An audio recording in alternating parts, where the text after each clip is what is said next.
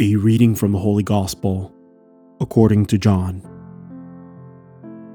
On the first day of the week, Mary of Magdala came to the tomb early in the morning while it was still dark, and saw the stone removed from the tomb.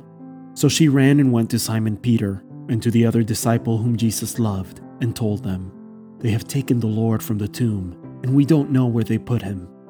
So Peter and the other disciple went out and came to the tomb. They both ran, but the other disciple ran faster than Peter and arrived at the tomb first. He bent down and saw the burial cloths there, but did not go in. When Simon Peter arrived after him, he went into the tomb and saw the burial cloths there, and the cloth that had covered his head, not with the burial cloths, but rolled up in a separate place.